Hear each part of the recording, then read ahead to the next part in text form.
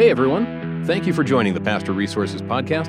We hope you enjoy the reading of our latest article.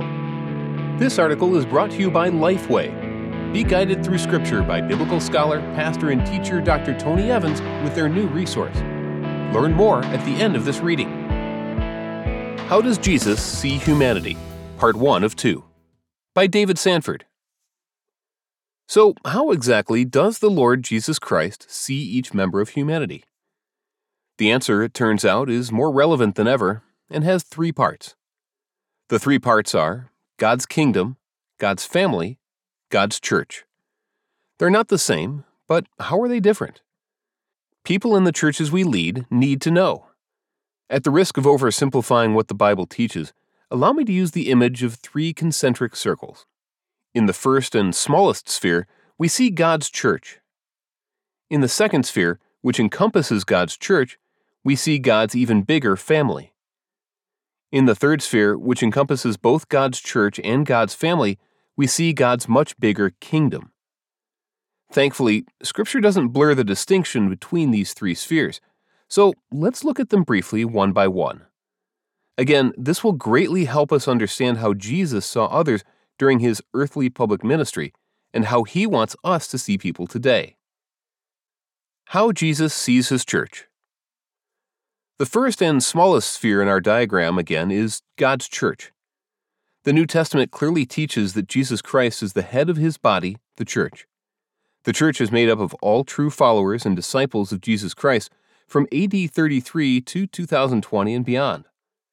It's amazing to realize that you and I belong to the same church that Mary, Peter, James, John, Paul, Aquila and Priscilla, Lydia, and others belonged to nearly 2,000 years ago.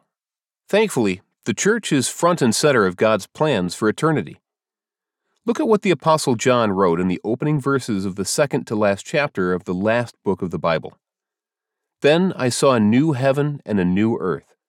For the first heaven and the first earth had passed away, and there was no longer any sea. I saw the holy city, the new Jerusalem, coming down out of heaven from God, prepared as a bride beautifully dressed for her husband. And I heard a loud voice from the throne saying, "Now the dwelling of God is with men, and he will live with them. They will be his people, and God himself will be with them and be their God."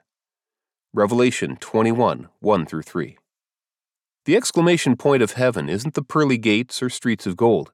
Instead, the exclamation point of heaven is God with us, and with men and women from every nation, culture, and people group.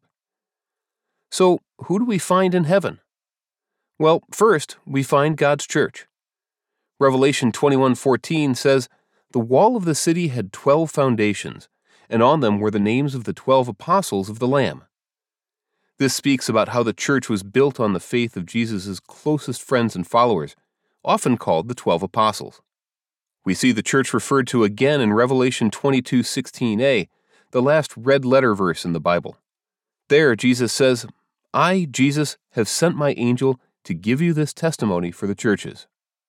Eternity will be enjoyed by all the authentic followers of Jesus Christ. Yet, how Jesus sees his family. The second sphere in our diagram is God's family. God's family stretches from Adam and Eve to today and beyond. God's family includes all authentic followers of Jesus Christ who belong to the church. It also includes many others who live outside the church. Among others, God's family includes all authentic Jewish believers in Old Testament times. We see this in Revelation 21:12, where we read that the eternal city of God has 12 gates. On the gates were written the names of the 12 tribes of Israel. God's family includes even more ancient individuals like Noah, Job, and Abraham, who believed in God long before the existence of the ancient Israelite nation, the Jewish faith, and the Hebrew Scriptures. God's family also includes the massive number of Muslims coming to faith these days. 2 former Muslims, who are now outstanding evangelists proclaiming the transforming power of the gospel of Jesus Christ, keep me spellbound. They and many others tell us that Muslims are coming to Jesus Christ by the hundreds of thousands around the world. One of the most amazing things is how many report that they first heard from Jesus Christ himself, who appears to them in dreams and visions. I am so thankful we can be sure that eternity will be enjoyed by all of God's redeemed children down through the ages. Among other places, we see this in Revelation 22:16b, where Jesus says, "I am the root and the offspring of David and the bright morning star."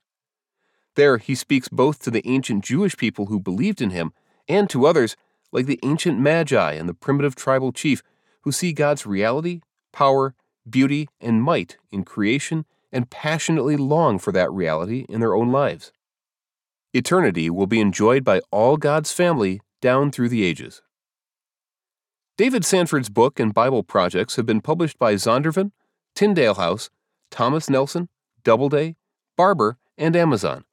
His speaking engagements have ranged anywhere from UC Berkeley, California, to the Billy Graham Center at The Cove, North Carolina. Within our hearts is a desire to discover God. Do you want to see Him? To experience Him? To know His story? Learn more about the Tony Evans Study Bible now at csbtonyevansstudybible.com. Thanks again for listening to the Pastor Resources Podcast. To read all of our articles, head over to pastorresources.com. And don't forget to subscribe to our podcast for more articles and special interviews.